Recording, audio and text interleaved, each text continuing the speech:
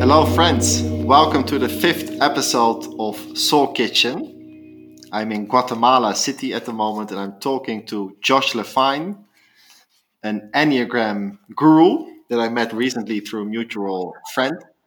And at the moment I'm taking his enneagram course, which is a fascinating concept, but I want to know more in this podcast. Josh, how are you today? What's up, man? I'm good. Thank you for having me. I'm excited to chat with you. Yes, I'm excited too. So tell me, what is this enneagram about? Yeah. Okay. The enneagram is a personality system. It's a system of personality types, and you can think of it in the same category as Myers-Briggs or the Big Five or astrology, or if you're familiar with any of their personality frameworks. In my opinion, it's the best one because it just goes really, really deep. So a couple orienting ideas. First of all, there are 9 types in the Enneagram. Ennea means 9 in Greek, gram shape. Enneagram is a 9-sided shape, and there are 9 personality types arranged around this diagram. And each type you can think of as having a basic fear and a basic desire that the whole personality is arranged around, or that kind of comes from. So like as an example, my own type, I'm a type 3.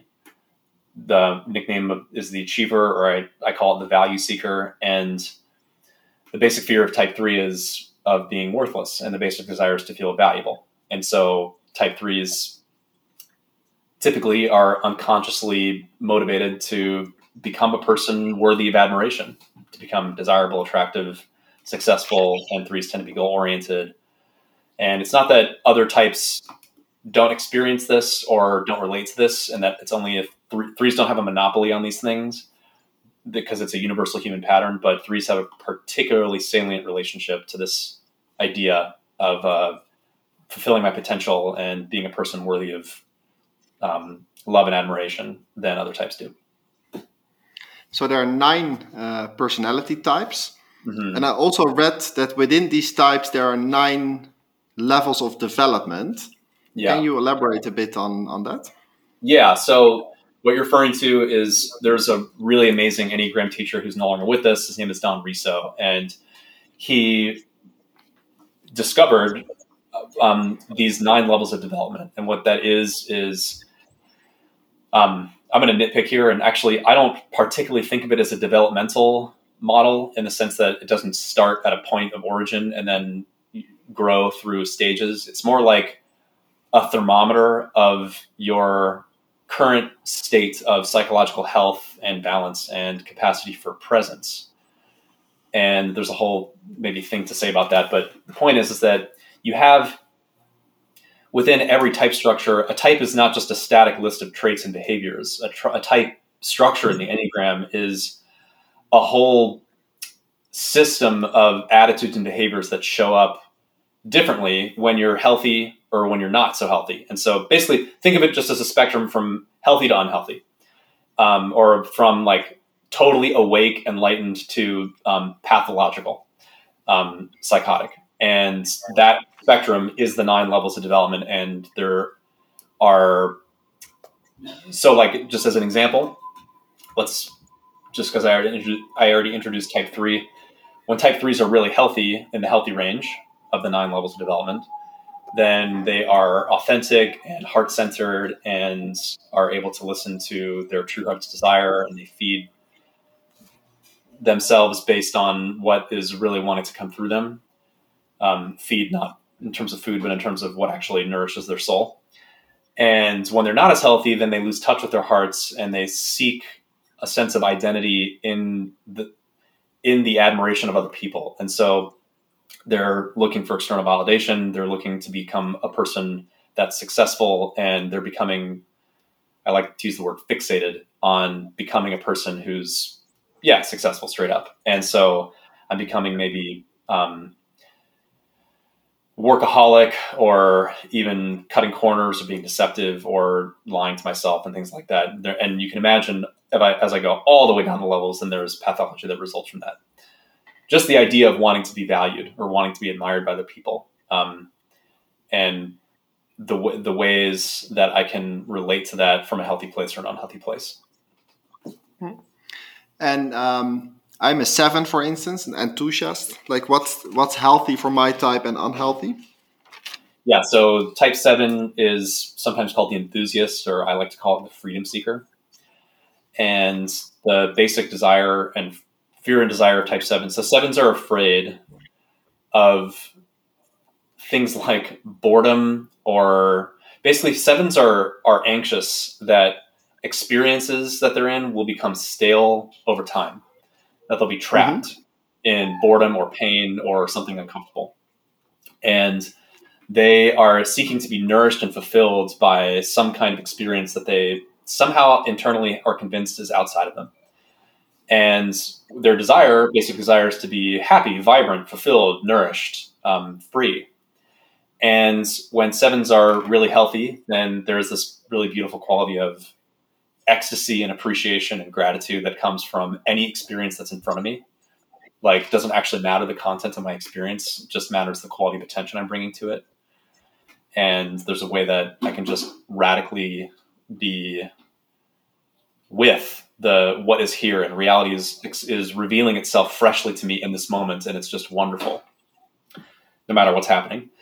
And when I'm not as healthy, then I can start becoming stimulation seeking, and kind of like maybe like a stimulation junkie, looking for the next fix of what's going to do it for me, anticipating where the next fun thing is going to be, where the next source of stimulation is going to be, gorging on my experiences, not actually being satiated or nourished by experiences, and being constantly on the move.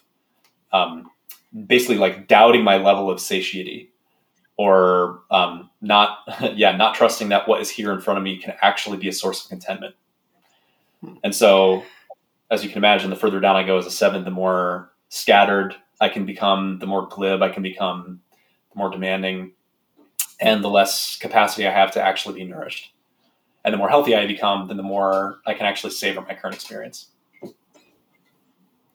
It helped me a lot, because I suddenly became aware I've been looking for distractions a lot in terms of experiences or other people or coffee or alcohol. Once I became aware of it, I tried to be more present, try to meditate more, and enjoy the moment more. And I'm not, of course, yet at the highest level of development, but it really helped me. And how did you get interested in the enneagram in the first place? Yeah, I was recommended. This is well over almost 8 years ago. I was living in St. Louis. There's a whole context around this. Basically, a friend of mine recommended I take a class. She had been to a 3-day immersive weekend workshop on the enneagram taught by this guy in St. Louis, and she recommended it to me. And at the time, I was a brand new manager, first time I'd ever been the boss of anyone, and I took it thinking that it was like, oh yeah, personality types. This is going to help me become a better manager. And to say that the class changed my life is an insane understatement. I mean, it radically revealed so many things about how my entire life had been, and why I was motivated in certain ways, and why I had, like, times in my life when I'd gotten depressed, why I got depressed, times in my life that things were going really amazing, why I felt so good during those times. It just clarified everything for me. And it also helped me become a much better manager, but in ways that I didn't expect. But yeah, to answer your question, I was 27, living in St. Louis, and I took this class, and it was like, And can you give an example of when you were depressed and how that is connected to your personality type? oh yeah, that's a beautiful question. Yeah, so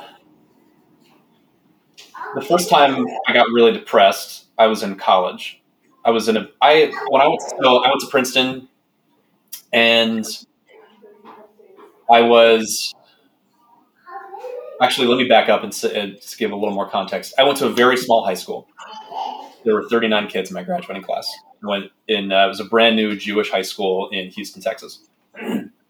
And when I was there, I was sort of like involved in everything. I was on the basketball team. I was in theater productions. I played soccer and baseball. I was in the math club, National Honor Society. I did everything. And I was like, because the school was so small, I was able to excel in everything too. I was kind of like a star in the theater productions and everything.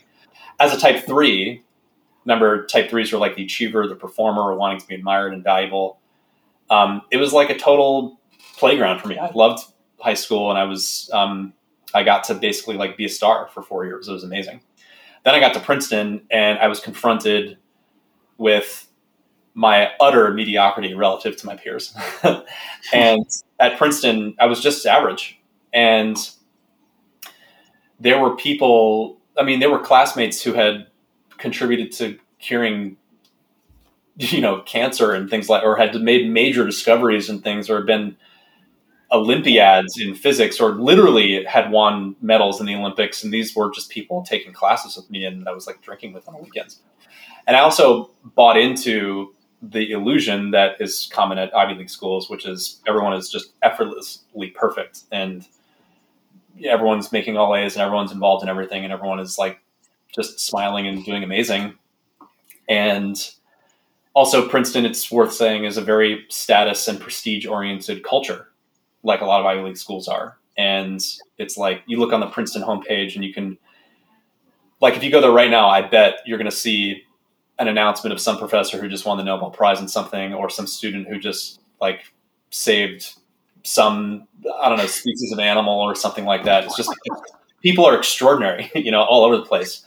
And it's a very difficult place to be if you are comparing yourself to other people a lot, which is what I was doing.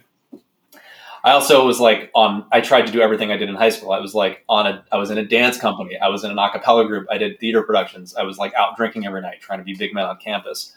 And I was in the hardest possible physics and math classes I could take. And it just was too much. And I totally burnt out and crashed in a pretty spectacular way, and had a like major depressive episode.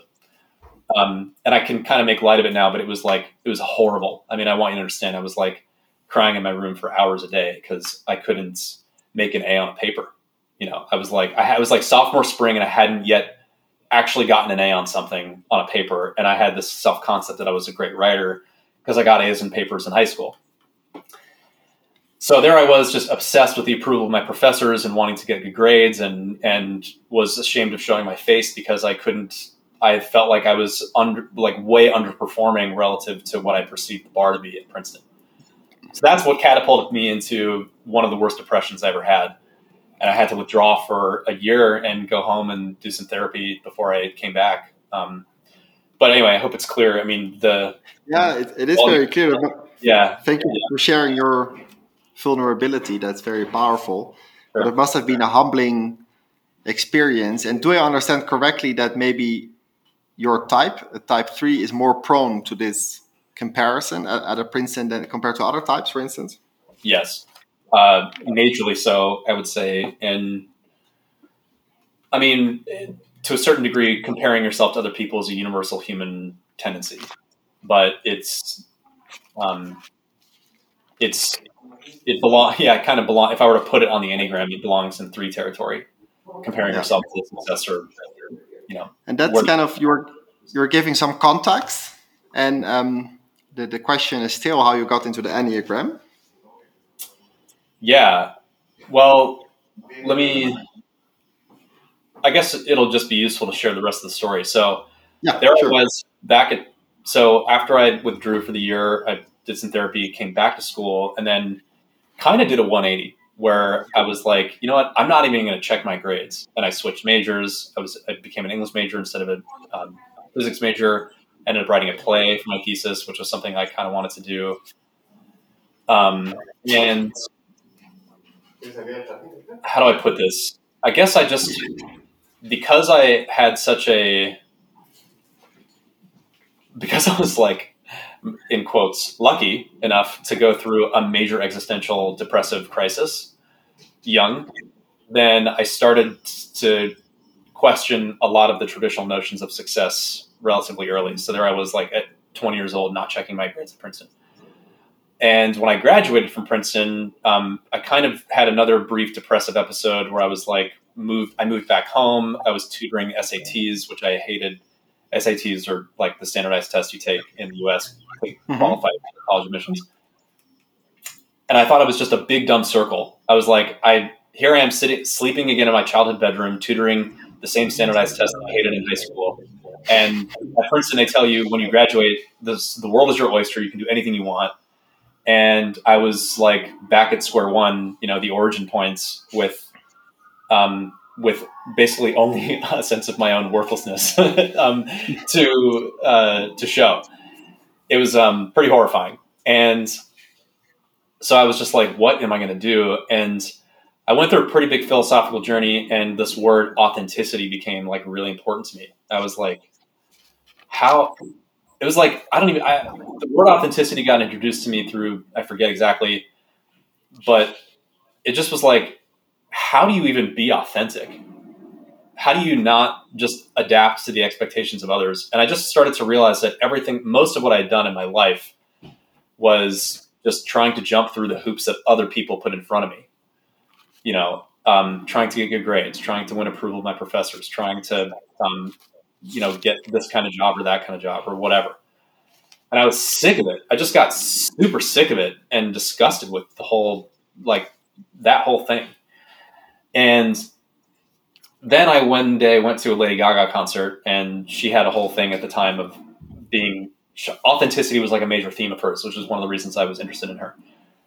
And I went to her concert, and she played the song Born This Way, and she had this whole speech about authenticity. And it just, that was a really important kind of major life moment for me, where when she played the song, I had this I cried.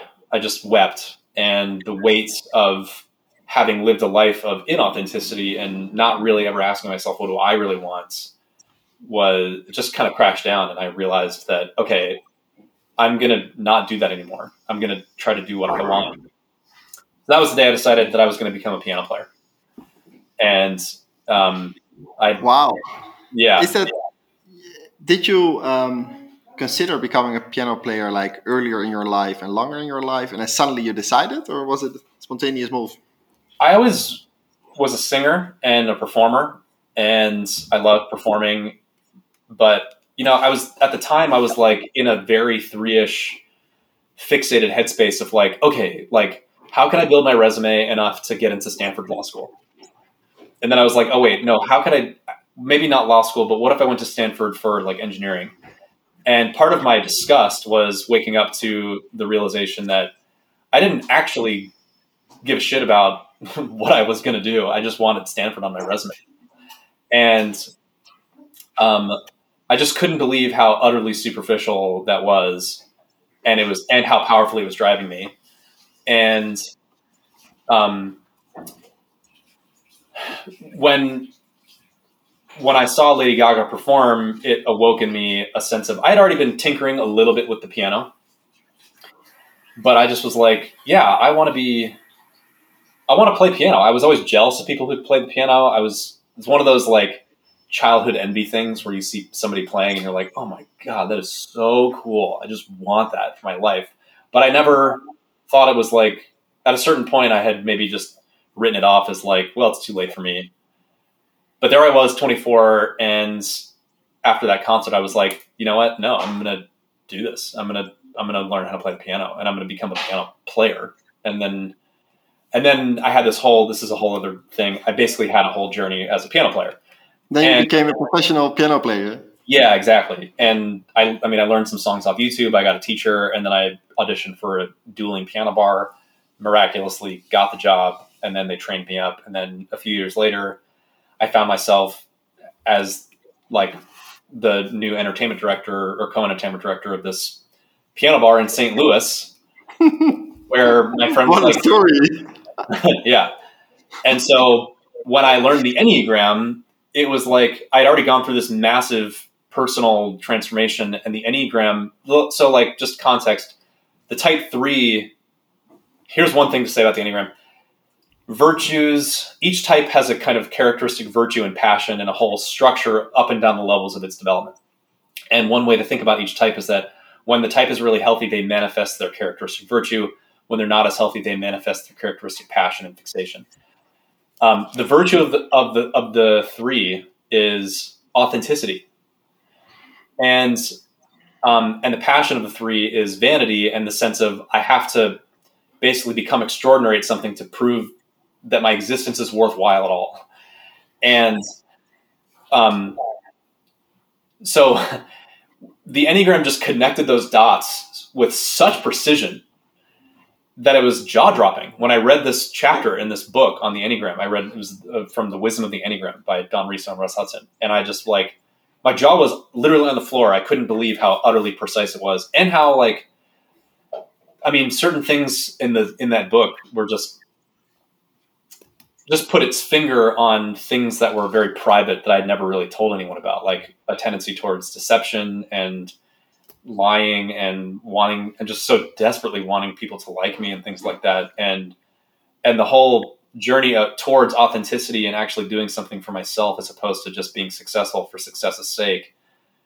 That was the journey described in this book. And that was what I had been going through. And it was still so alive for me. I was 27, it was only just a few years ago that I'd gone to that Lady Gaga concert and decided to do this for my life. And so that's what grabbed me. I mean, people discover the Enneagram and it hooks them in different ways, but that's why it hooked me so much, because it was like, holy shit, this is real, Yeah. And yeah. It served as a mirror for you, it sounds, right? Yeah. Yeah. A mirror and a clarifier.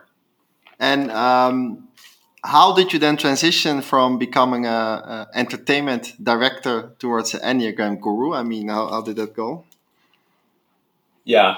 Well, actually, I have to say, I'm this word guru that you're using is funny to me.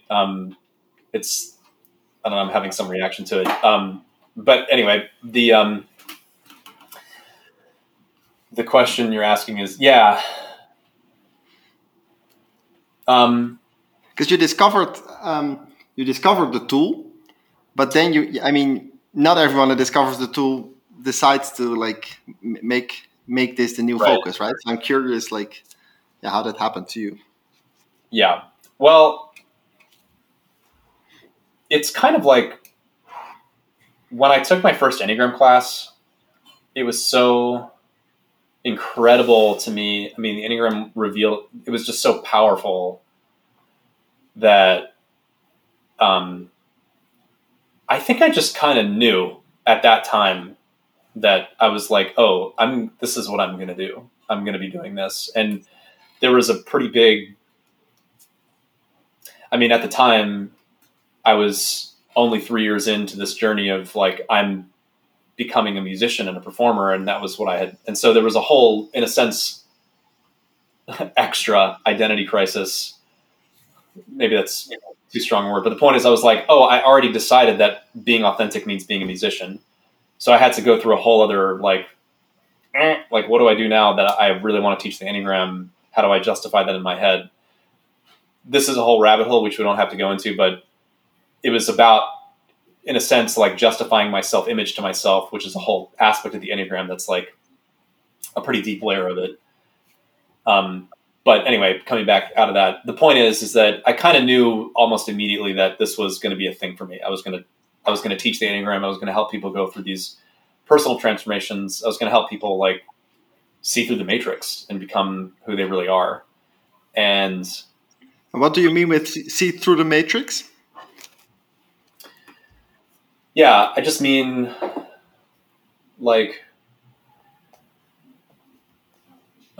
see through your social conditioning and wake up to these much deeper wisdoms that are in you. And I think partly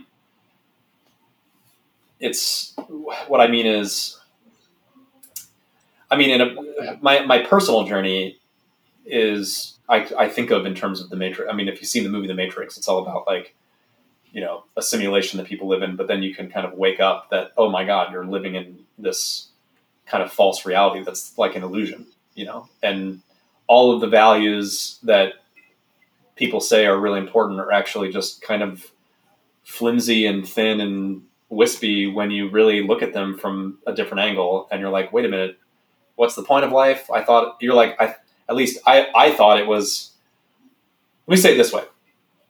When I graduated Princeton, it was kind of like, I won the society game. You want a? I won the society game. It's like, Yes. you know what I mean? It's like you get into Princeton and you're like, yay, I did it. Like, this is what I'm supposed to have done, you know? Yeah.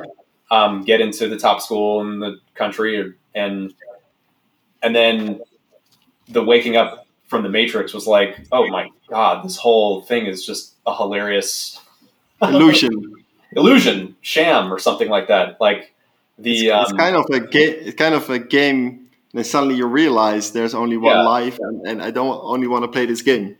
Yeah. Not that it doesn't. I mean, I'm not trying to just like be a downer about it the whole time. I mean, it has its own value, but the point is that my entire worldview was dominated by a value system that I just absorbed completely from my environment growing up. And then when I woke up to realizing that there are other ways to think of the world, you know, that's what I mean by waking up to the Matrix. And the Enneagram is an especially powerful tool for it because it shows precisely the cognitive and emotional and somatic patterns that you're in that kind of keep you in your own matrix. Yeah. And if people are listening to this podcast, what's in it for them? And is it possible to make a brief overview of the 9 types, or is that an impossible question? Let's see. It's not an impossible question. Let's see. You could do that if you wanted. Here's the thing is I would hesitate to do it because each of the types is just this whole, I mean, it's a whole universe unto itself, and giving like a 1-minute explanation of each type is probably just too superficial and unfair. We could do it if you wanted. People can read about it too, but maybe, what's in it for the listener? Like what's in it for the listener? Let's look at the benefits of the Enneagram. Yeah, so I mean, it really just depends on where you're at and what what your needs are. I mean, if first of all, if you resonate to everything that I just said, then you're probably already on a certain wavelength that the Enneagram is like going to be powerful for you. Let's say, I coach a lot of founders and VCs, and I use the Enneagram a lot in my coaching. And the Enneagram is really, really powerful for interpersonal issues. I mean, it's a tool for insight into other people. First of all, I mean, just at a basic level, it's like it's a personality typology. It's learning about how people are and what's going on in the inner world. And I feel that our education system in the West writ large, is like severely underrepresents the inner world. We learn things like biology, physics, chemistry. Even in high school, when you're learning like poetry and stuff, you're counting syllables and learning iambic pentameter, and you're learning vocabulary words. You're not actually learning like, how does this poem touch you, or what emotional state, what kind of inner state must the poet have been coming from to write this? Those kinds of questions about what's going on in the inner world are just not really foregrounded in our education system. And I think it's a major blind spot in our culture. And when you get into fights with people, when you have interpersonal conflicts with your mom or your partner or your sibling or your co-founder or your boss or whoever, a lot of it is just not understanding how their inner system is wired radically different from yours. The Enneagram describes these is just a way of getting a blueprint of someone else's inner world. And it's kind of remarkable to understand how someone else's motivations can be so different from yours. So that's like, first of all, what's in it for you is just learning about other people. I have a question about this inner world, because it seems to make so much sense that we integrate this more into mainstream education. Yeah. But why isn't it yet so much integrated?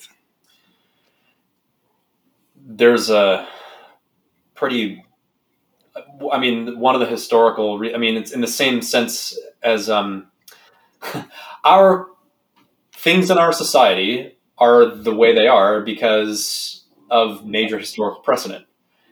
And partly, if you just take a historical perspective, like after the scientific revolution, before the scientific revolution, there was some interest in the inner world, mostly in you might say like the mystical branches of religion, where there were questions of like what are the inner mechanisms that are distracting you from having a direct experience of God right now.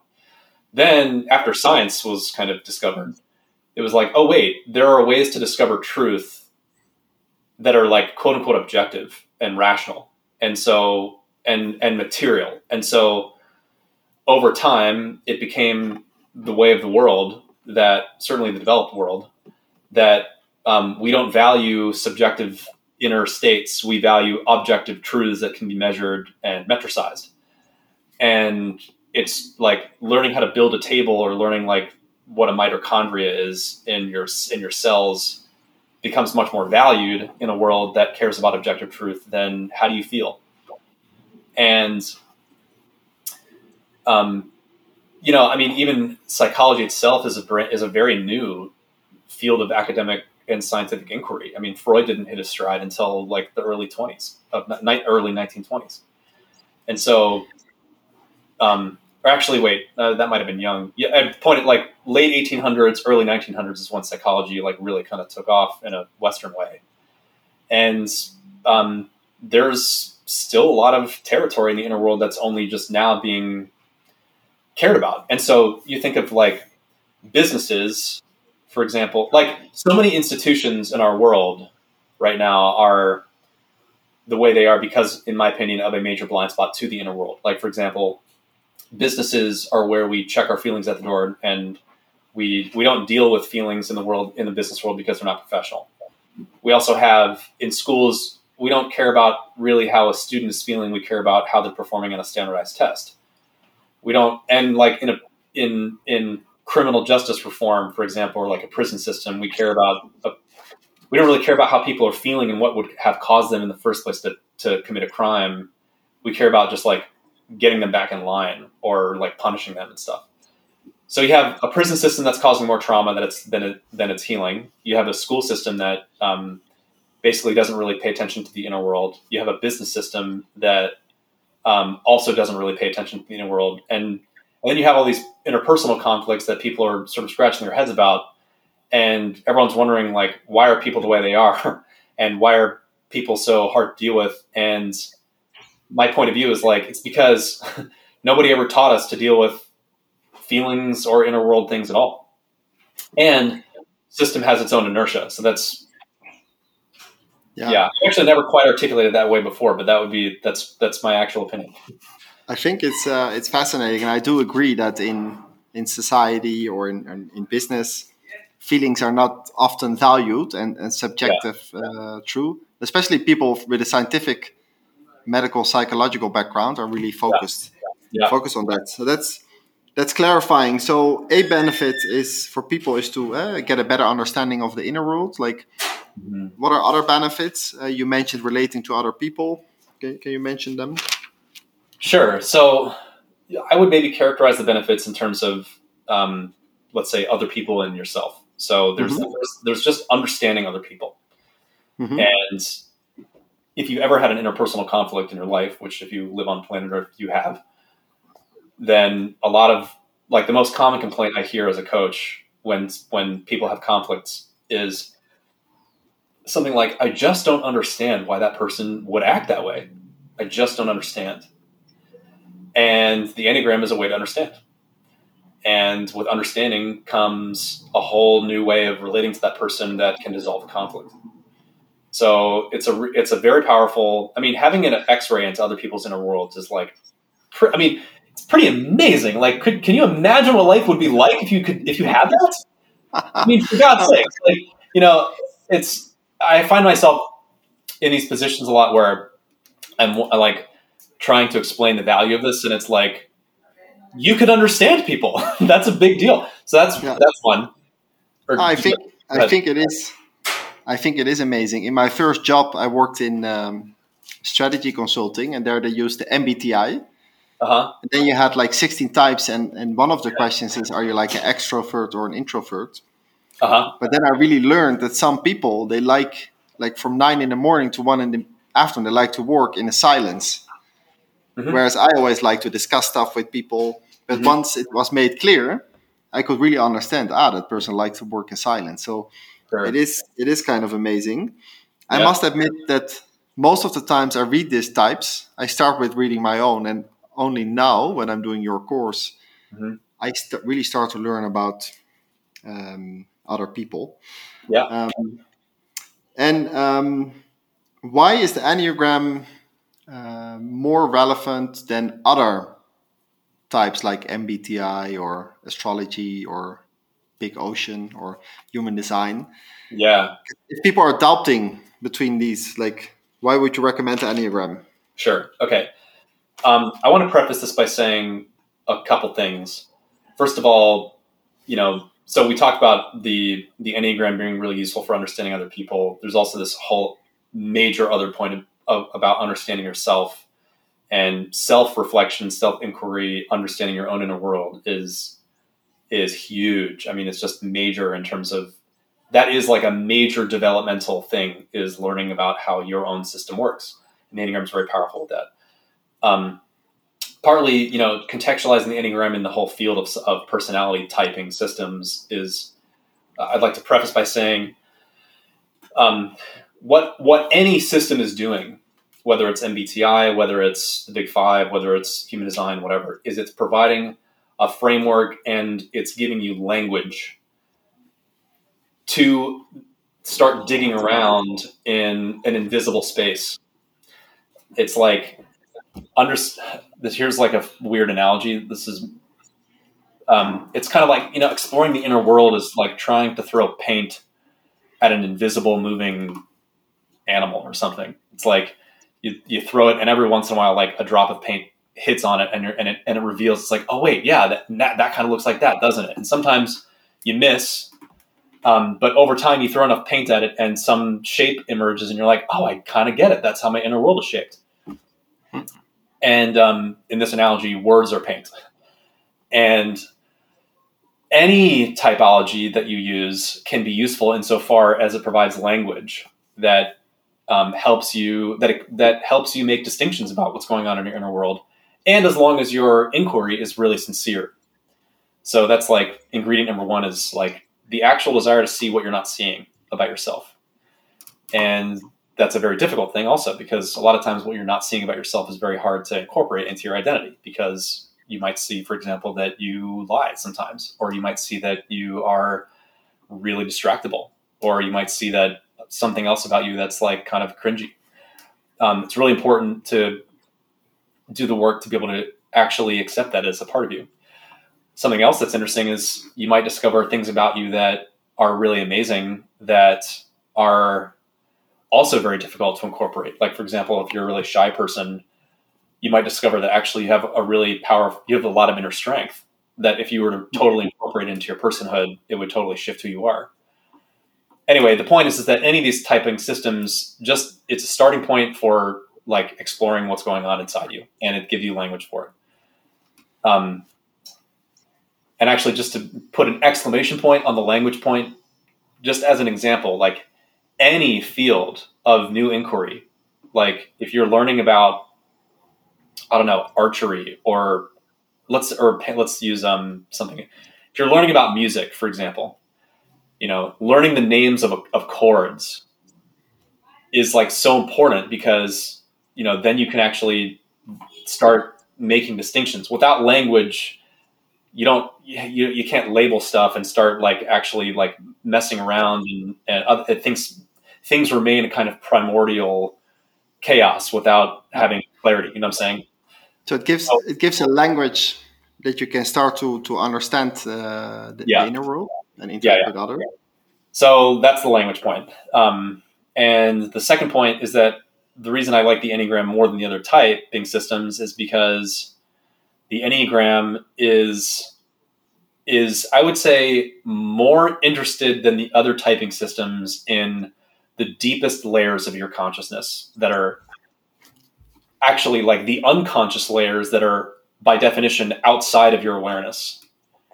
And so it's not just about traits and behaviors. It's not just about, it's not just about, for example, I like to work in silence. It's like, I am motivated by X, Y, or Z, and that shapes me in a major way that I didn't realize until now I have a language for it. And it's like, oh my God, I didn't realize I was doing that. Yeah. I realized that through the enneagram, I saw more clearly that I have a fear of being trapped, and that I have a fear of kind of not being seen, not being worthy. Mm-hmm. So I'm a 7 and a 3. So I keep achieving, keep looking for new experiences. Sure. And now I'm more aware of it. I kind of like, I'm starting to relax a bit more. Beautiful. Yeah. That's part of the whole journey of the Enneagram, is first noticing, first radically noticing what's going on in you. And then, let's see. Sometimes when people learn the Enneagram, they have this idea that they're gonna, how do I put it? Use it as a self-improvement project. And to a degree, actually, it is used that way, and it's very useful for that. But more, it's just like humbling yourself to how powerful your patterns are. That's a beautiful statement that you just made, like just being able to notice, like, oh, wow, I'm doing that 7 thing again, and then breathing, and then relaxing, and then not doing your normal 7 pattern, but having a choice. So is the goal of the Enneagram, is it kind of to learn to deal with your patterns? Is it to unlearn your patterns? Is it to grow in development? Or once you know your type, like what happens then? Yeah, I mean, it's exactly that. It's so one way to think of it is the 9 levels of development. It's becoming a healthy version of your type. And another thing is, you might say, distinguishing between how you're functioning in the world and how you're being in the world, or personality versus being. Mm-hmm. Basically, self-improvement or like working on your personality is one dimension of the Enneagram. There's also just working on presence itself and your capacity for presence. Yeah. And how would you describe the being part, the presence type, capacity for presence, like for people that are not so aware of like what that means? How do you see that? I just mean that, you have no choice but to have a personality. Like, you're a person on Earth, and you interact with other people, and you do stuff in the world. And your personality is what functions for you. It's what smiles and says hi and remembers your keys and all these kinds of things. And there's also much deeper, what you might call more essential layers of you, like your essential self underneath your psychological activity. That kind of like resounding vast layer of being that is, to use a spiritual cliche, like who you quote unquote really are underneath everything. Your consciousness itself. And that's the dimension of being, you might say. And and when you are able to contact that, just even having just an awareness of it, it softens and relaxes the personality a lot. The personality is basically like, it has agendas. Like as a type 3, for example, for me, like it makes me want to be liked by people. And so my personality is helping me achieve that goal, but sometimes it does it in a way that really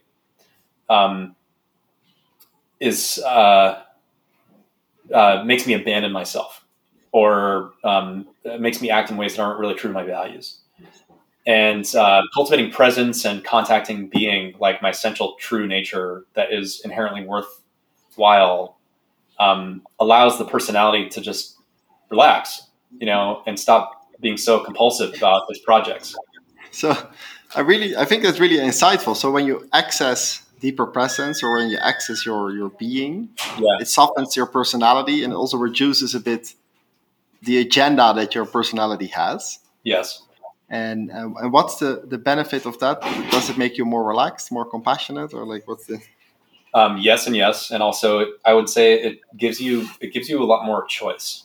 So like, it just, one way to think about your personality in the context of the Enneagram and this is one way of actually distinguishing the Enneagram from other typologies, is that in the Enneagram, personality is the amalgamated set of automatic, habitual patterns of thinking, feeling, and acting that that you contract into when you are triggered or under stress or just coping with the world and just like going about your normal autopilot business.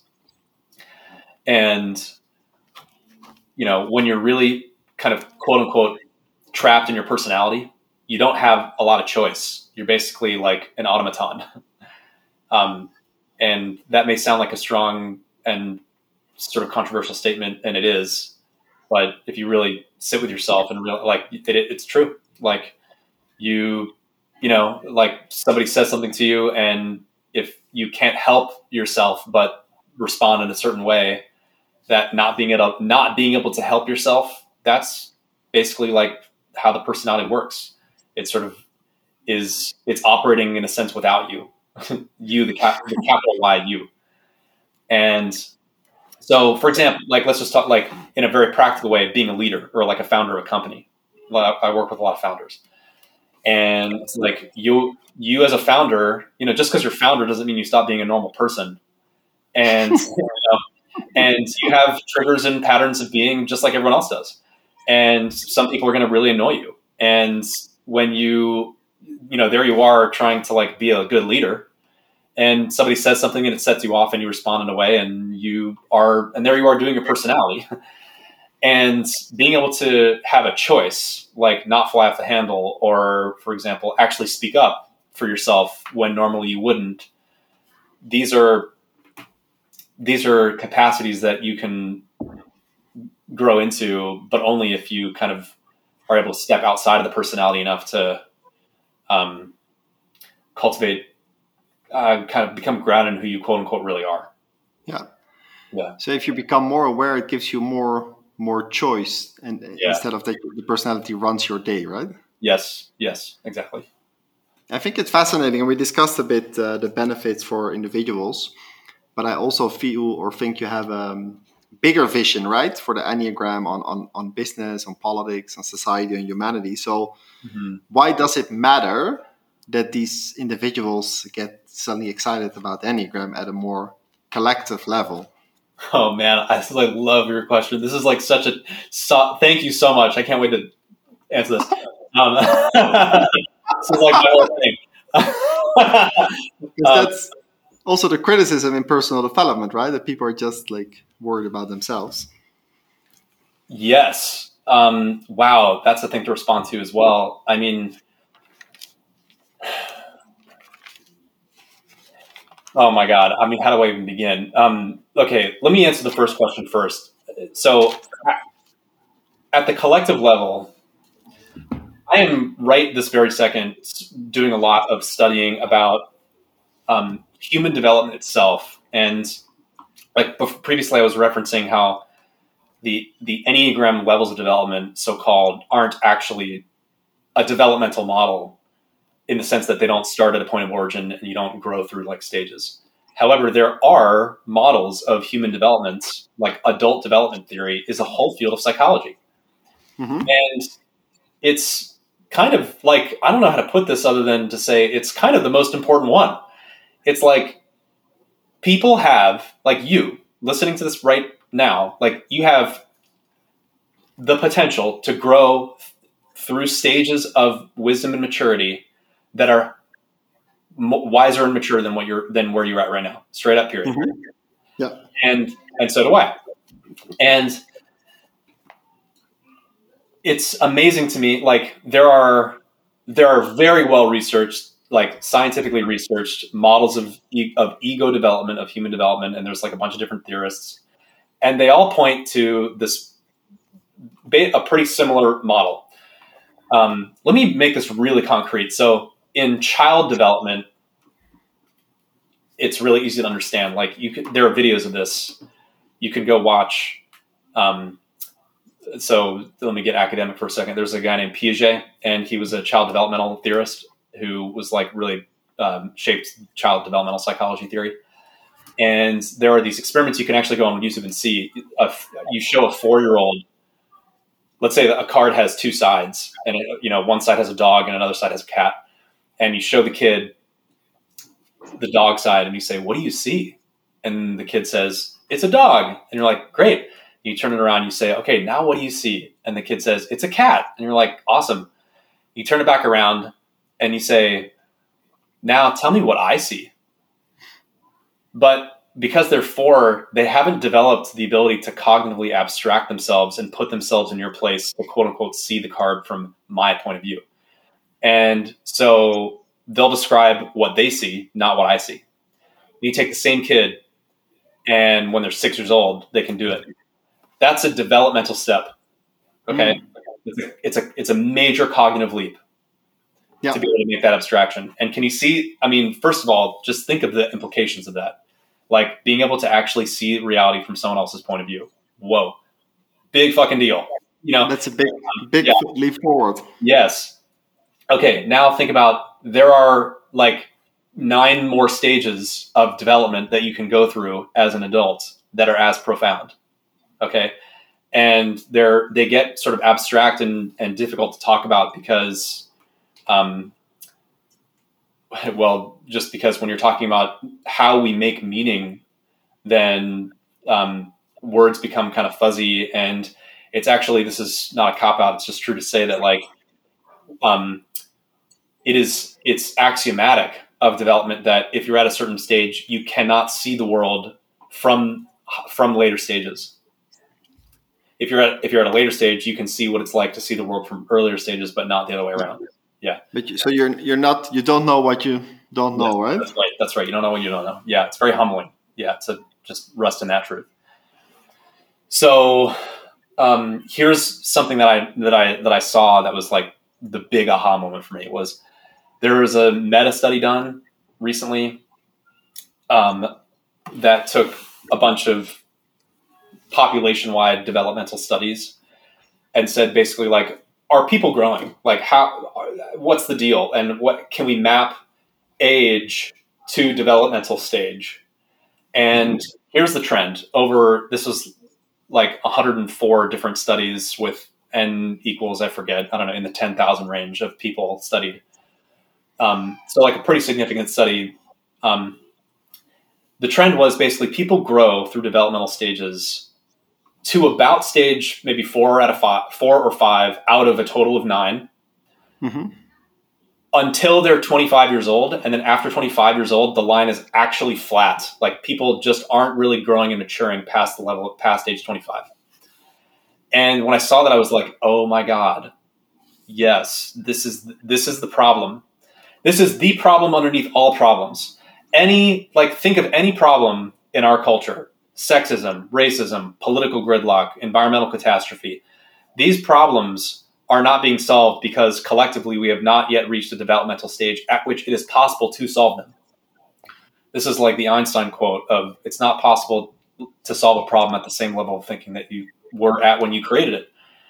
And so we need a critical mass of leaders who are developed enough to actually act in a concerted way to solve these problems. It's also, I mean, that's what I just said is probably too unnuanced of a statement, but it's directionally true in the sense that people aren't really developing, and our culture is only developed, say, to that center of gravity, stage 4 or 5 in a 9-stage model. And so we kind of develop people culture-wide to that stage. But going beyond that is actually very difficult for people because there's kind of a gravitational pull society-wide to stay at that stage. So with your work, you want to contribute to human development. Yeah, and that impacts different spheres of influence, like business, politics, and environment. The things you mentioned. Yeah, bro. Like, dude, your developmental stage is how you see everything. Period. Like, period. Exclamation point. 3 exclamation points. Plus your enneagram type. I mean, you get that's like the flavor of your consciousness and how you see shit. Period. And there are wider, more adequate maps of reality that are available to you that you don't have because you're at X stage, and there are higher ones. And I'm also speaking about myself when I say this. So, I think human development is like the issue underneath all issues, and I think our society needs to be much more aware of this. And it's kind of like I'm on a mission to shift our national conversation around it. And if you dream big, because how long have you now been working with Enneagram yourself? I've been working with the Enneagram for like 7 years. I mean, in a coaching way, maybe 4 or 5 years. So let's say 4 to 7 years. So Sure. If you dream big, how do you want to achieve this? Or like now, what's your dream, like your long-term dream with this topic? Man, that's a great question. I mean, speaking personally, I would like to be doing a lot more public speaking just to actually share this information. I mean, that last 5 minutes of me talking, I want to make that same speech to business leaders, to politicians, to educators, to parents, to anyone who will listen, and especially anybody who has an outsized influence on the people around them, like parents or like leaders of large companies and stuff like that.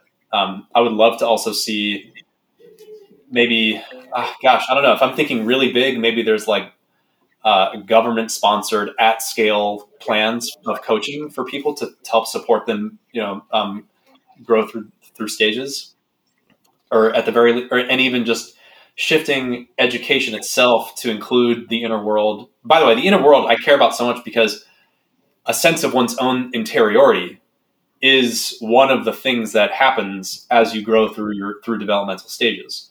And that's also why I think the Enneagram is very powerful. There was a very exciting study done recently that took people through a particular Enneagram program, and it had an impact, like a very acute, powerful impact on the developmental stage of people who went through it.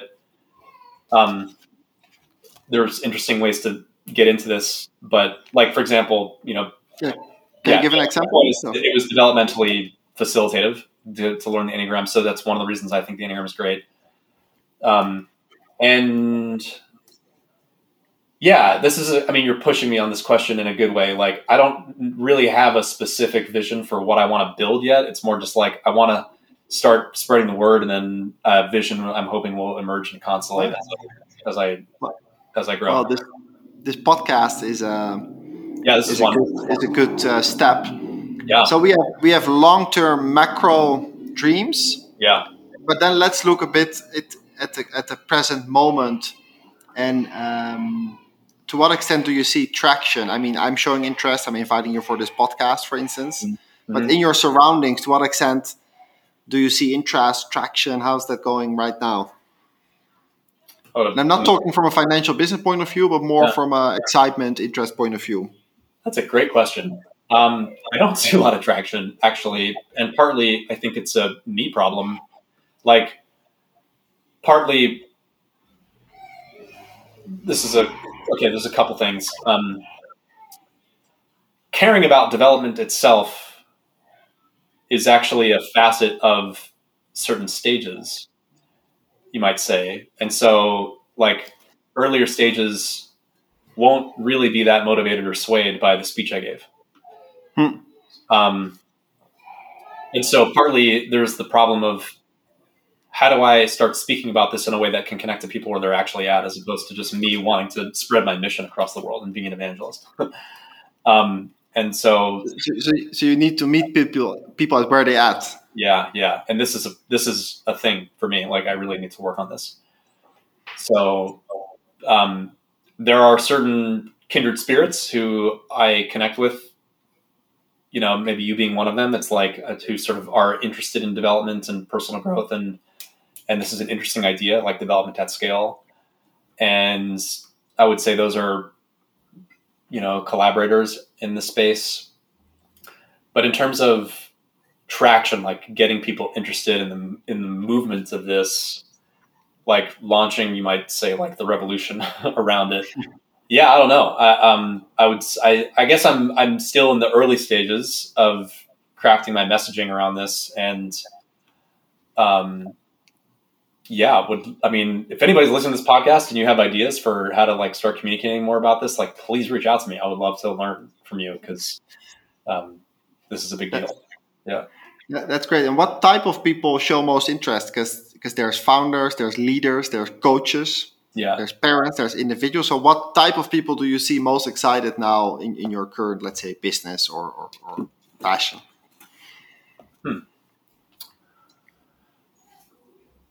In this specific conversation we're having, like development at scale, the people that I find are most interested in it are coaches and fellow developmental practitioners.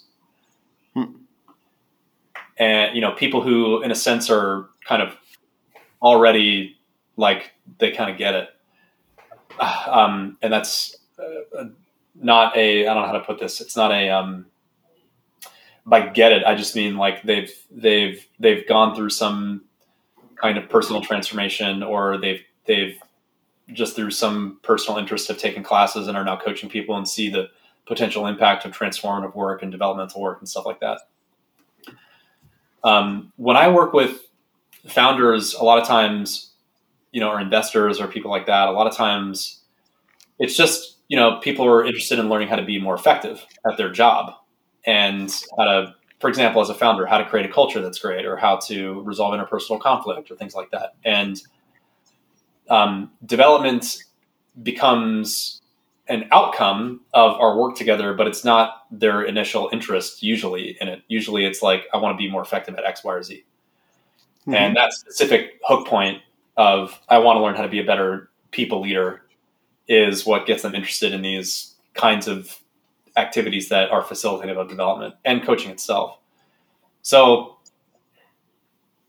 maybe that's a way to frame it. It's like they're interested in solving a specific problem, or getting more effective in a specific skill. That's correct. But not interested in broader developmental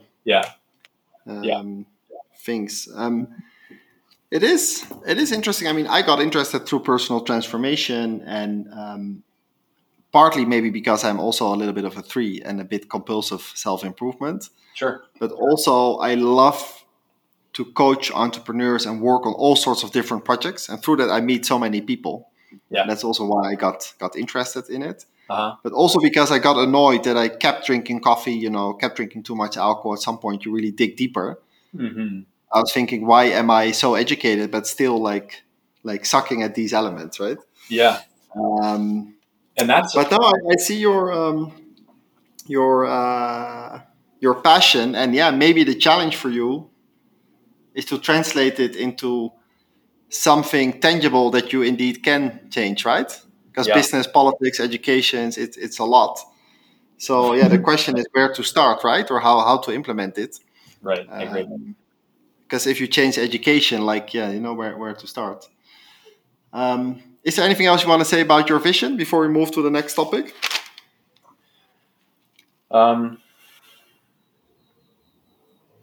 No, just to say, I mean, even just as I was listening to your story of how you got interested in this field and this work, there's like one theme that I hear a lot is this: I got sick of doing X, like that thing of I'm sick of knowing everything that I need to do and knowing that I shouldn't be drinking this much coffee and booze, but I keep doing it. What the hell is going on? That's an entry point for a lot of people, that kind of getting sick of myself thing. Another entry point for people is something that happens that's way out of their control, like something that shatters their world, that forces them in a sense to confront a new way of making meaning, like their parent dies, or they get injured, or they get fired, or they have a child. These kinds of major life moments usually often cause shifts for us, but they're usually very personal, and facilitating development at scale, or sort of instigating it at scale or something like that, is it's a really interesting question to ask. And you bump up against these very the choice to develop is a super personal one at all. It's like, and people have a right to be who they are and stay where they're at. So, Yeah. um, Yeah, some of my friends, they've never had maybe this clear frustration or clear setback. And then maybe they're mhm, also less inclined to go. But that's right. well, That's I right. really like your vision, and I feel you're onto something. And maybe it takes some time, but you're definitely onto something. Let's. I'm in Latin America at the moment, and I've read that the history of the Enneagram also has some Latin American roots, like You're a right. guy from Bolivia and a guy from Uh-huh. Chile. Uh-huh. I don't need like a 1 hour lecture on the history, but is there something that you want to share in the history that is kind of cool for listeners to know about? And I like a Oh, bit this. It has a bit this exotic roots, yeah.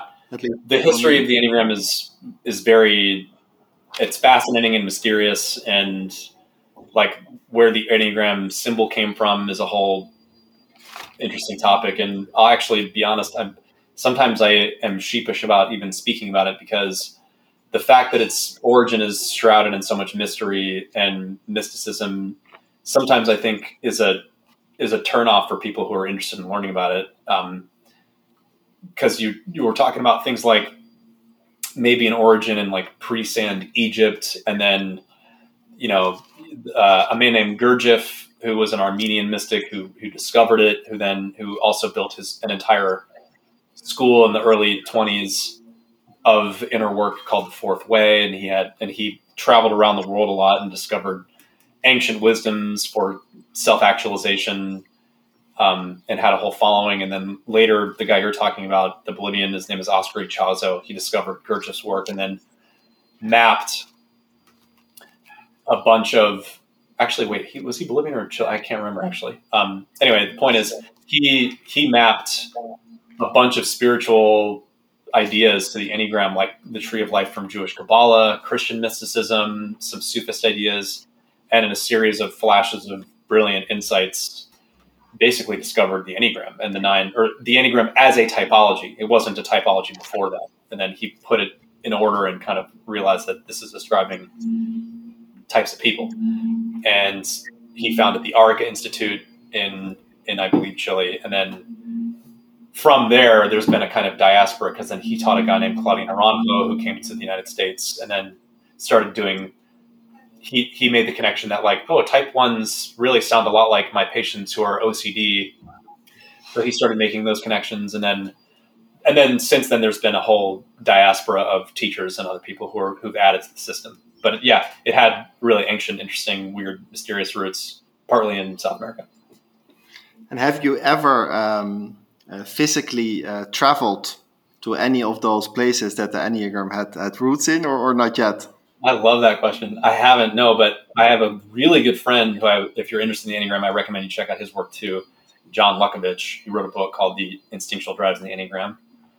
And he leads spiritual journey trips to Egypt. He's kind of an Egyptologist himself. And he leads basically like Enneagram discovery trips through Egypt. And I'm really excited to go on one with him at some point. So it's coming. Haven't gone yet, though. That sounds super cool. I mean, I have a background. I founded a travel company, and I always Oh, like yeah. to That's right. travel.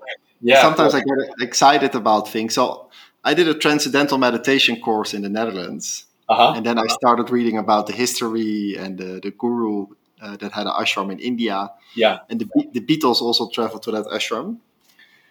And I traveled to India with my brother. My brother is a big music fan, and then I was into that transcendental meditation. So I went to the ashram. Yeah. And it was kind of cool to see, like, physically where the Beatles came and like where that came from. Super cool. Yeah. But that's something that you could have done. In terms of like the history, and some people are really fanatic about this. Some people say it's not like validated scientifically. Mm-hmm. So to what extent is it validated scientifically? Yes or no? And to what extent does it matter, or is it even possible with the inner work to validate something scientifically? Yeah, this is a really important question, and a common one I get. So the gist is the Enneagram is in some ways being scientifically validated. In some ways, and this is the more important point, I believe, is that it is, I believe, impossible to scientifically validate. for a lot of reasons. So, first of all, the study of personality itself really kind of reveals or exposes the limits of scientific inquiry as a framework. So, for example, like what I mean by that is a scientific experiment is a hypothesis about how a single isolated variable affects something else. And it's very easy to do a scientific experiment about physics, for example. Like you can create a laboratory environment in which you establish a vacuum, and then you can drop a metal ball and a feather at the same time and see that they fall at the same rate, and therefore that says something about gravity. But you've isolated something. In the study of personality, it's impossible to isolate anything. You are a very complex organism, and what you ate 2 hours ago plus the sentence I just said 3 minutes ago is possibly affecting you right now. And so when you're trying to isolate, for example, a feeling state or how somebody's inner structure is, works, and you're trying to get at it through like a test or some standardized way, I mean, there's just no, like, it's like you never step in the same stream twice because it's always moving. It's the same thing with people, and so not to mention, you take the subject itself, which is a person, which is a complex, ever-evolving, kaleidoscopic, moment-to-moment shifting, dynamic thing, impossible to isolate any aspect of the inner world. And then you take the researcher, who's also a person, who also comes from a subjective inner world. And so even the questions that a researcher asks is flavored by their personality type, their developmental stage, so many different things. And so what you get is basically that it's not really possible to objectively or scientifically study personality because personality is subjectivity, studying subjectivity. And so the enneagram is, and like I said with language, I mean, the best tool we have is just language. And the best tool let me say it another way. When you're talking about tangible physical reality, material reality, like you and I can both agree that a table is X inches long because we can both pull out a measuring tape and look at it, and then we can agree. And to an extent, you could say that that's science. But if you say you're sad, how can I verify that? I could hook up electrodes to your mind, and I could measure electrical impulses, but electrical impulses in the brain do not equate to a feeling. And you want proof on that, go read the book How Emotions Are Made by Lisa Feldman Barrett. There's, the idea is an emotion is an interpretation of some somatic, and by somatic I mean body, basically like you're sensing some set of sensations, and you're, because of the context that you're in, interpreting that to be some emotion. Basically, my point is, and actually let me say this differently. The same exact somatic fingerprints can be interpreted to mean different emotions depending on the context. And the same emotion that you think you're having can have different somatic fingerprints. So there's not a one-to-one relationship between your electrical impulses in your brain and the feeling that you're having right now, you see. And so my point is, studying personality is a very vaporous thing. It's not concrete. And the enneagram is a framework that tries to provide some concreteness with the language that provides, the symbol it provides. But all these are just tools to explore a dynamic, ever-changing, evolving inner world and kind of get as close as you can to identifying a more or less consistent inner structure. And my point of view is that the enneagram has done that. It's very good at that, but also it depends on who's teaching it because, the enneagram is it lives in the mouths of the teachers who are teaching it. It doesn't live in abstraction, No, So I see that. What is really insightful for me that science tries to prove the impact of a single variable on other variables. Yeah. I think I was not so aware of that, and now I can understand that with the inner world, it's very difficult to kind of exclude one variable. Right. If you look at, so I understand now the scientific question. If you look at application in, for instance, business world, yeah, corporate or startup or spiritual world or politics. Can you elaborate a little bit to what extent it's applied in different fields? I know you don't have a scientific overview of this, but can you, based on your gut feeling, where is it applied more? What type of worlds? I would say mostly the world of therapy and coaching is where it's being applied, but other applications certainly in teamwork. I mean, the most popular right now personality typology in corporate world tends to be the Myers-Briggs, and I think partly that's just because it's super popular and it has a pretty amazing how do I put this, just success begets success, and the Myers-Briggs got really popular in the business world and has stayed popular for a long time. But the enneagram is also very powerful for teamwork, as you can imagine. Other I've seen books written about the enneagram and parenting, which I think are incredibly valuable. I would love to see more stuff happening in that realm. I also have seen books about the enneagram, and there's a book that came out recently called The Enneagram and Black Liberation, which is all about inner work and the enneagram and how it applies to, I've never read the book actually, but I'm assuming from the title it has something to do with racism in America and things like that. I think that would be a very beautiful application of the enneagram. In terms of, to your question, where it's being used popularly, yeah, probably coaching, therapy, and in certain business contexts. I would love to see parenting. I would love to see education, and I would love to see politics as well. That's probably the last frontier, honestly. Do you know what Enneagram Donald Trump is, for instance, or Joe Biden? I do. At least I think I do. Yeah, Donald Trump is probably an 8, and Joe Biden's probably a 7. So Donald Trump, let me check my notes. I prepared something for this conversation. Okay. 1 second.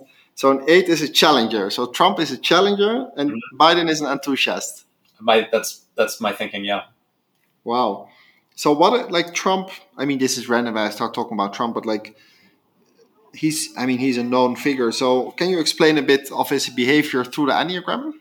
Yeah, sure. So, and I'm going to be, if the follow-up is going to be about Biden, I'm going to be a lot less articulate. But so Trump, okay.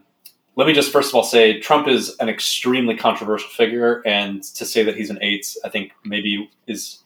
I just want to let you know, if you are new to the Enneagram and maybe you are an 8, not every 8 is like Donald Trump. If you like Donald Trump, then great. If not, then he's not the way that every 8 is. 8s, and like we talk about with the levels of development, 8s manifest different qualities and behaviors at different levels of health. My opinion is that Donald Trump is a very unhealthy 8. And Donald Trump has certain 8 qualities, like he's bold and in a sense brash, blunt, has his body energy is solid and intense, and the word challenger, he challenges people. 8s typically like to challenge themselves, to take on, to climb the mountain, to run for president, these kinds of things. And when 8s are really healthy, they can be extremely constructive in the world. So you think of like a Martin Luther King, who was an 8, or I'm blanking on my other 8 references at the moment. But yeah, the point is that 8s can be extremely constructive and are willing to put themselves on the line for ideas they believe in, for people.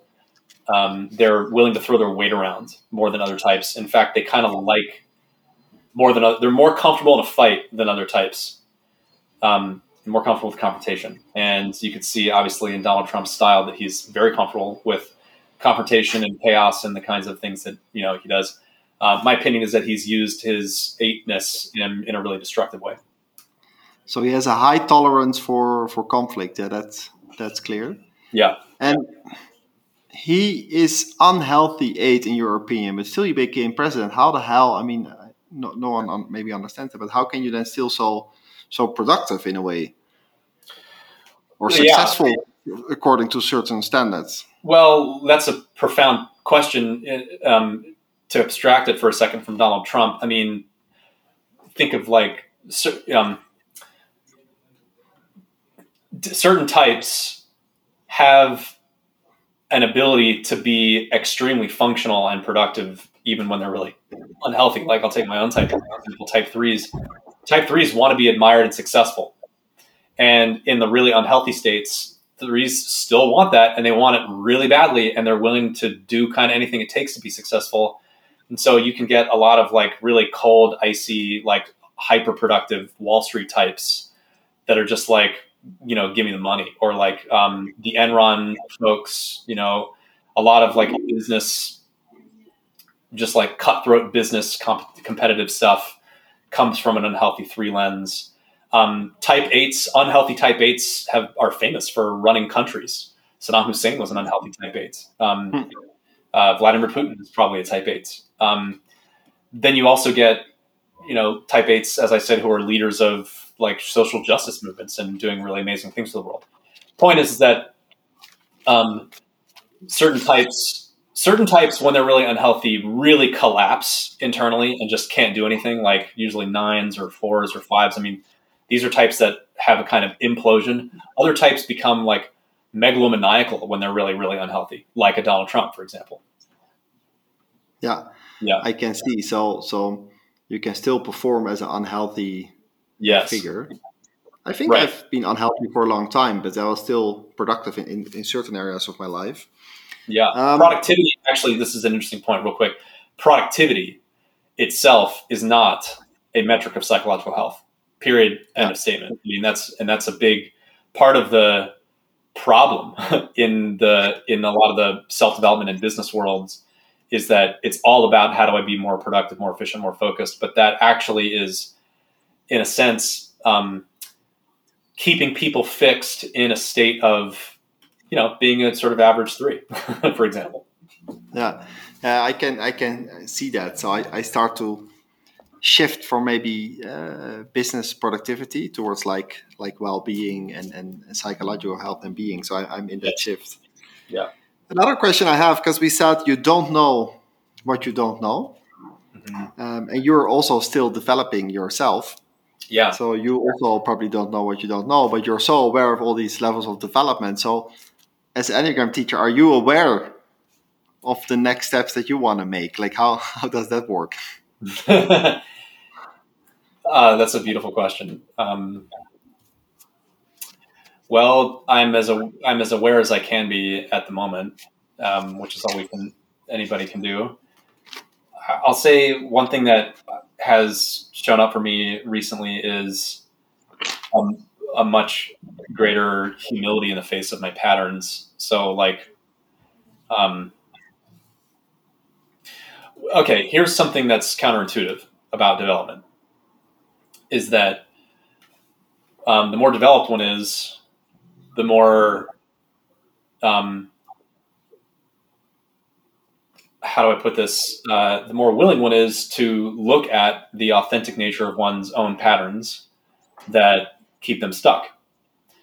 It's not necessarily that you're like profoundly liberated and unstuck at higher or later stages of development. But your awareness of your patterns and your relationship to them has a lot more texture and distance.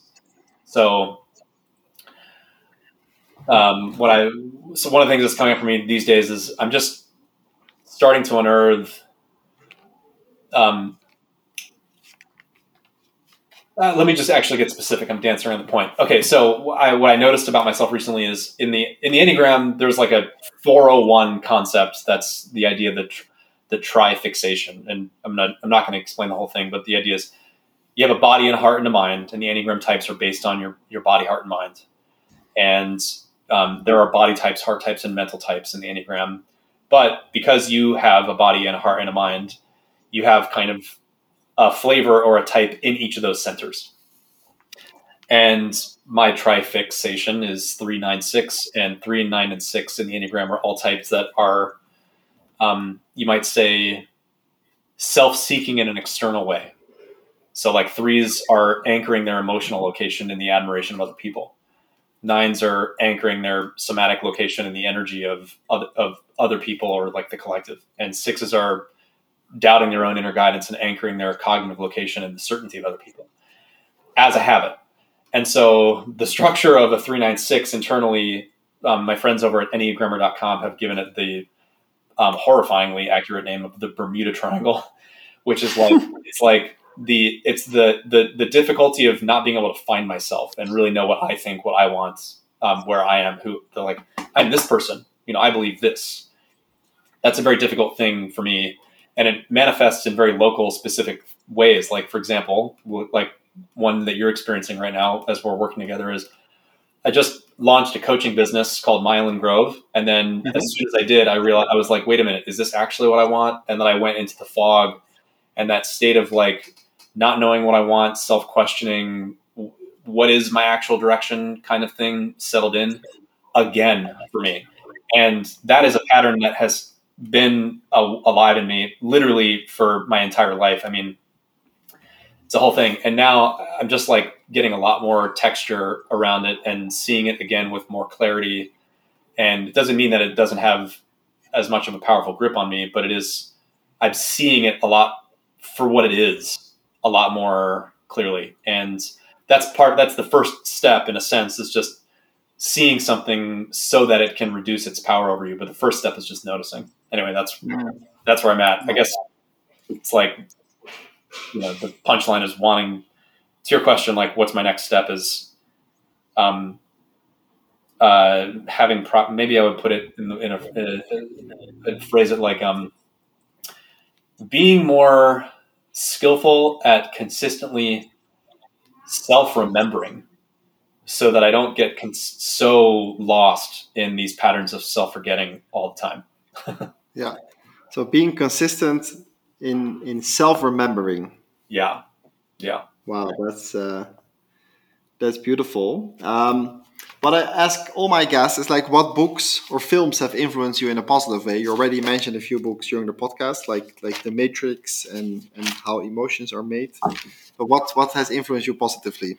Wow, I love that question. Okay, so let me first of all just say I actually just published a Notion page that you can check out if you want. I'm calling it the Wisdom Bookshelf for Coaches and Leaders, and it's about 100 books that I think are incredible, Wow. that have influenced me, or that I recommend to people often in my coaching practice.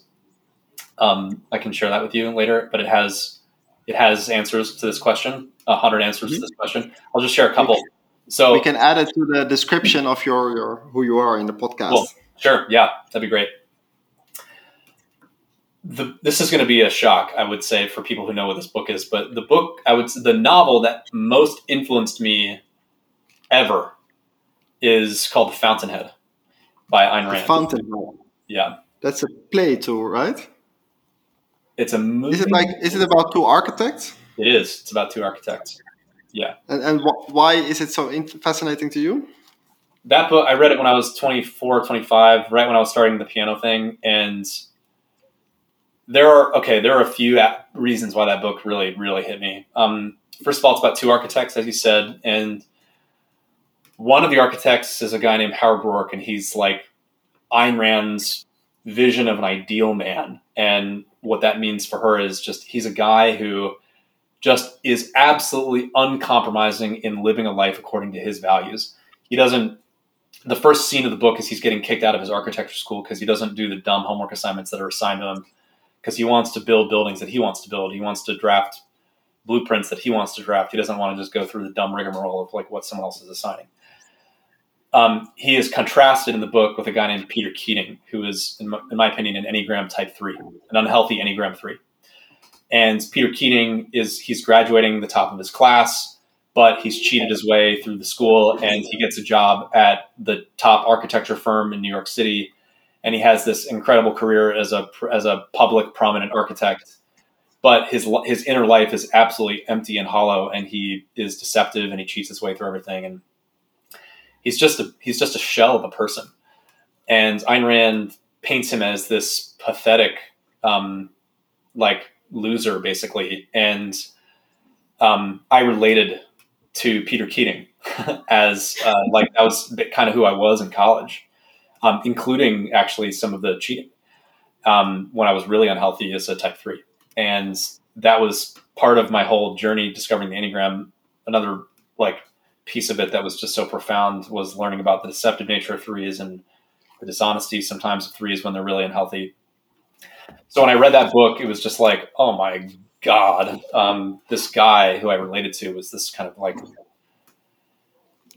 he's not really the villain of the novel, but he's like, it was just a very precise and amazing portrait of a character that I didn't want to relate to anymore.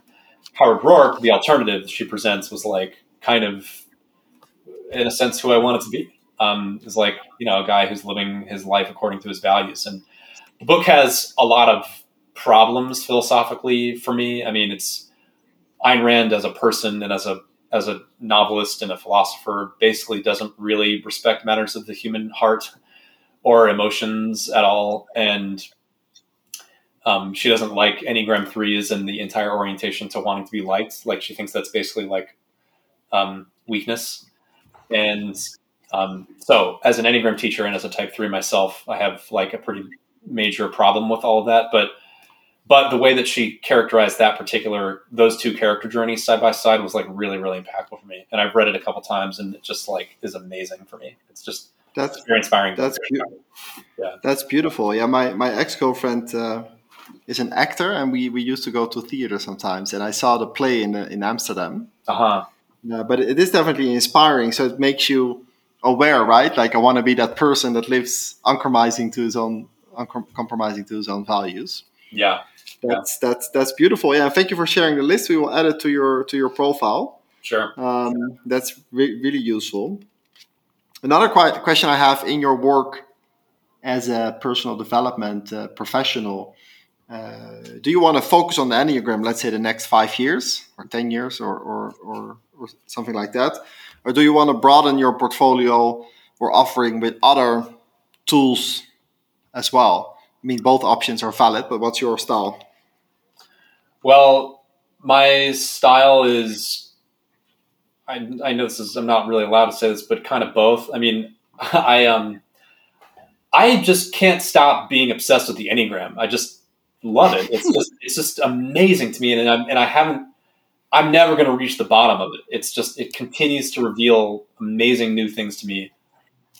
And I just love it. And so I think there's no way that I'm not going to keep doubling down on it as a thing. Including, just creating content with it, creating courses, potentially building a school around it. It's like I want that to be a big part of my life and my contribution to the world. And I want to help people discover it and go deep with it. But I also recognize that human development itself is a bigger conversation than just the Enneagram. And there are other tools and frameworks that I've discovered that have also had majorly profound influences on me. And just to name a couple, like the work of Byron Katie is extraordinary. Jen Lin's focusing, which is a whole body sensation discovery practice that's sort of abstract, but it's very cool. Alexander technique. The point is, there's the Enneagram, which is like a map of personality in the inner world. And then there's developmental theory, which the Enneagram sort of supports, but the developmental theory, I would say, is kind of bigger than, or an umbrella that includes the Enneagram. And then there's the question of like, what are the things that you actually can do? What practices can you do that facilitate development? One of them is like learn the Enneagram, but that's just one. Another is like do the work of Byron Katie, which is a practice of filling out this worksheet called a Judge Your Neighbor worksheet, and then doing certain, you sort of examine your thoughts in all these different ways. It's very cool. Others are working with the body or doing kind of meditation and stuff like that. So I guess I would say maybe like there's the maps and there's the practices. And I'm interested in both. Yeah, that's great. So the Enneagram is really your foundation at the moment, but there's different tools that you're interested in and that you wanna spread. Yeah. maybe a more personal question, like you've made a few shifts in your career as people do nowadays. I mean, it's different from 50 years ago, Yeah. right? From Princeton to piano to Enneagram. Like, can you ever envision that you will switch again, or do you kind of feel like you've arrived on like where you really want to land?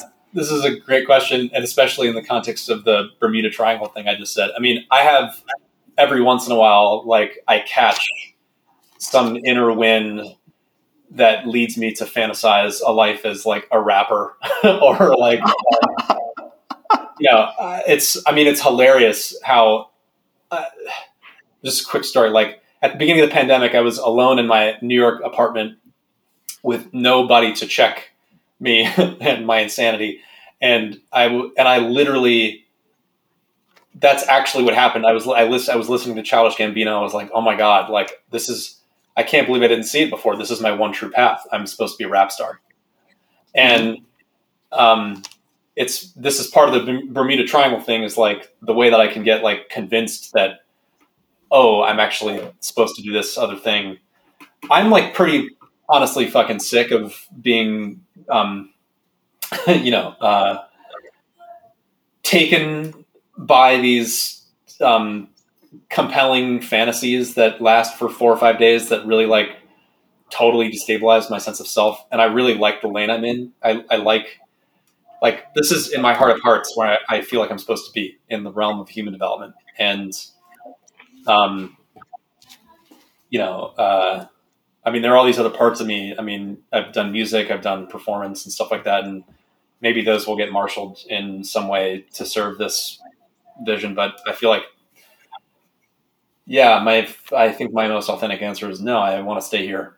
This is, That sounds good. It sounds really decisive. I change a lot and often, but now once again with the Soul Kitchen, I feel it's really something I will stick to. But yeah, you yeah, never know. cool. Hmm. How I, as a seven, and in my human design is manifesting generator, what I learned about myself is that it's really important for me to let go once I feel the energy is over.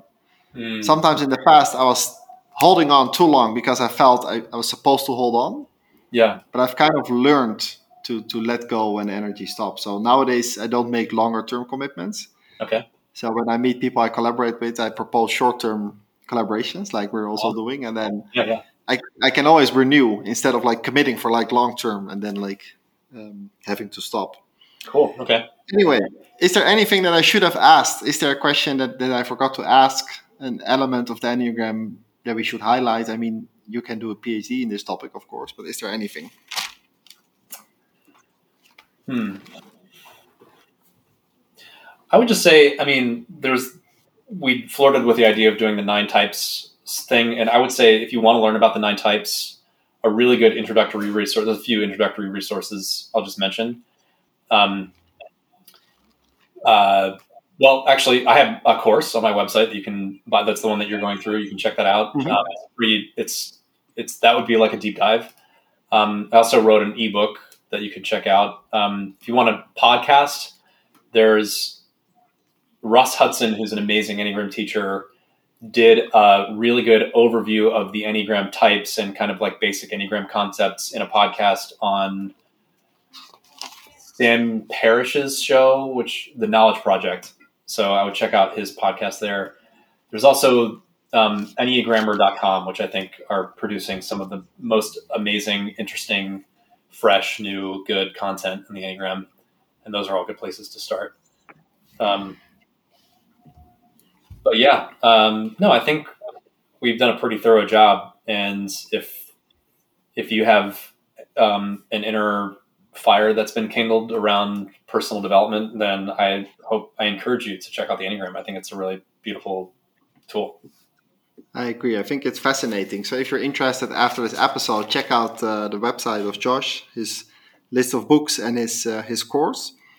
If you would have to share one piece of wisdom with people that are, let's say, 10 years younger than you, Mm-hmm. what, as a last question, what would the piece of wisdom be? Wow. Huh.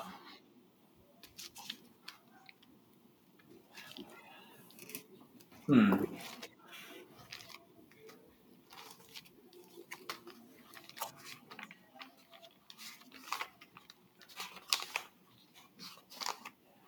do inner work. Period. That's great. That's a beautiful last piece of wisdom. Thank you very much, Josh, for being here. Thank you for your time. Thank you for having me. It's really fun. I'll keep following your adventures. Thanks, Jasper. Bye. Bye. And thanks for listening, people. See you next episode.